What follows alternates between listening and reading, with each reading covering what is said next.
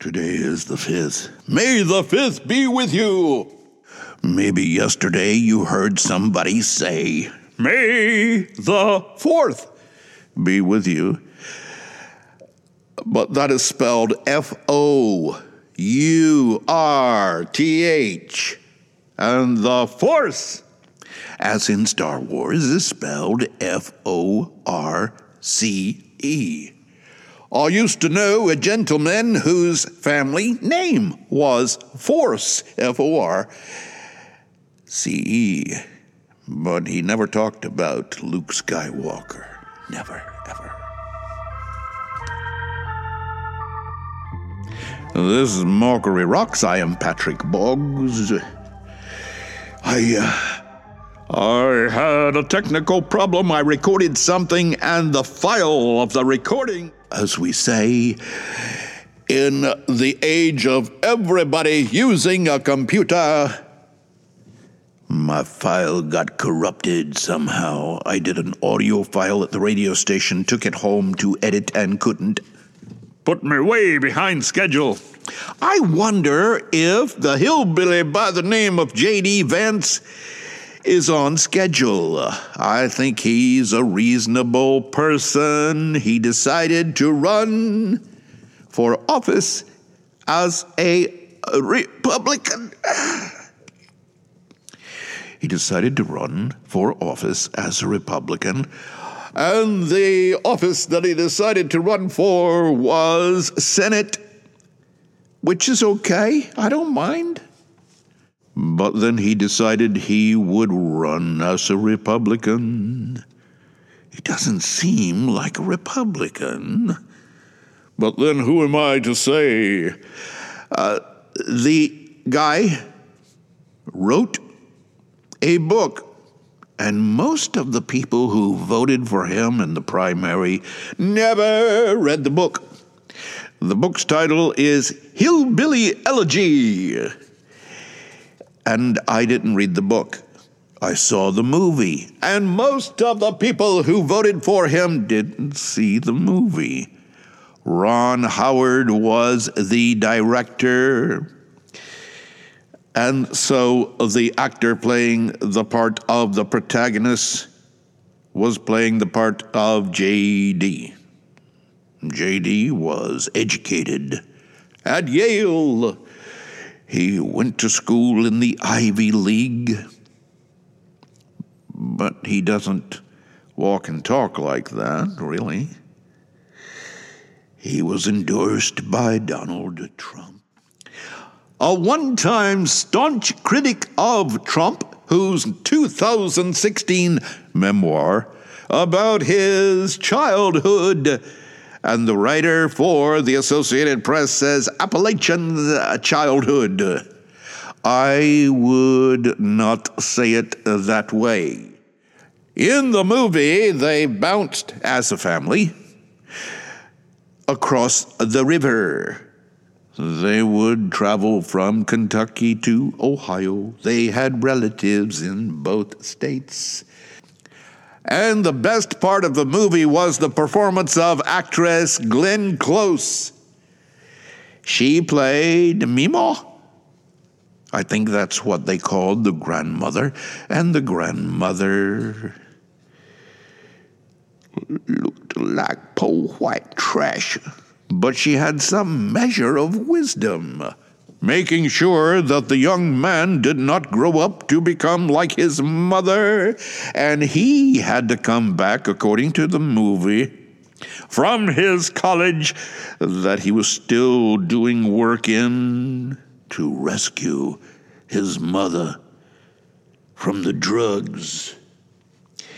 In accepting the GOP nomination, J.D. Vance struck a unifying tone, complimenting his rivals, including silencing boos for his most bitter opponent, former state treasurer Josh Mandel, and pledging to appeal to the state's many moderates headed into the general election in November.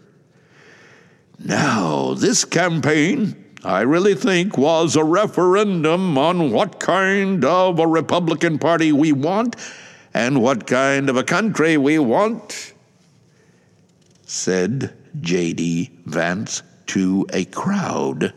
You have to keep your crowd separated from your mob. Vance will face Democrat Tim Ryan in the general election to fill the seat being vacated by retiring Republican Senator Rob Portman. President Joe Biden called Ryan late Tuesday to congratulate him on becoming the nominee, and Trump also was in touch with Vance. Meanwhile, Ohio's Republican Governor Mike DeWine secured his party's nomination for a second term and will take on Democrat Nan Whaley. In the neighboring state of Indiana, incumbent Republicans in the state house fended off primary challengers who wanted to push the legislature further to the right. I don't know the right from the left, really. And I never say I am either right or left until we get to a particular issue. Among the roughly 24 so-called liberty candidates in Republican legislative races, one defeated a 10-term incumbent in northern Indiana, while a leader of that movement lost his primary race. While J.D. Vance is the GOP primary's undisputed winner, driving up support in Ohio's rural regions, there was notable support for Mandel and State Senator Matt Dolan, the only major candidates who did not aggressively court the famous has-been president by the name of Trump. His traction suggests there remains some appetite in the party for non-Trump alternatives, especially in a state with a long history of electing moderates, including DeWine, Portman, and former Ohio governor turned Trump critic John Kasich. As the writer for Associated Press uses the word bellwether, I'm not sure what is meant. Ohio, once a bellwether state, is now decidedly Republican, posing a challenge for Democrat Ryan, who has distanced himself from the progressive wing of his own party during the race. Campaigning in sweatshirts and ball caps, he has fashioned himself as a blue-collar crusader fighting for working families. Sometimes when I'm preparing what to say on the podcast, I'm at home. And if I click on something from the Washington Post that they sent to me, I can see the whole article because my system at home knows that I subscribe and pay good money to the Washington Post. But here at the radio station, I can't get the whole article, just the first couple of paragraphs like this. The Biden administration is split on whether to pare back tariffs on imports from China in an effort to cut consumer costs and reduce inflation, as the White House gives renewed consideration to a step that has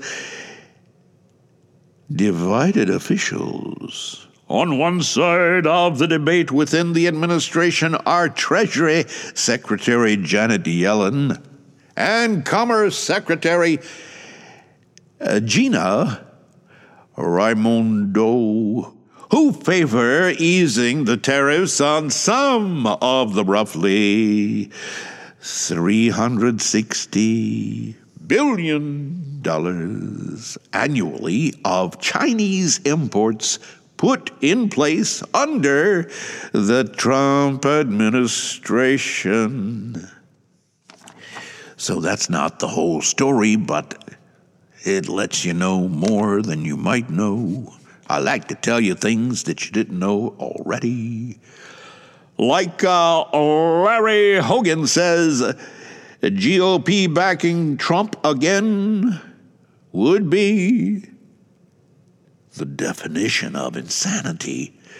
He is a Republican governor in Maryland and possible 2024 presidential candidate. Good luck to him. And Larry says the party won't win back the White House by nominating Donnie Trump or a cheap impersonation of him. That's just the governor of Maryland. He's Republican, but his state, Maryland, is considered Democratic leaning. I don't like it when a state starts leaning. I can use Twitter. I usually don't. On the weekends, I might use Facebook. So on Facebook, I said, I don't care, because the interwebs were on fire about two people in court. This was when, I'm trying to lead a movement. I'm trying to lead a movement to use our initials instead of her name. MTG. So this was when MTG was in a court in Atlanta trying to say why she should have her name on the ballot for the next election so she can be reelected. But she does have opposition within the party, the Republican Party.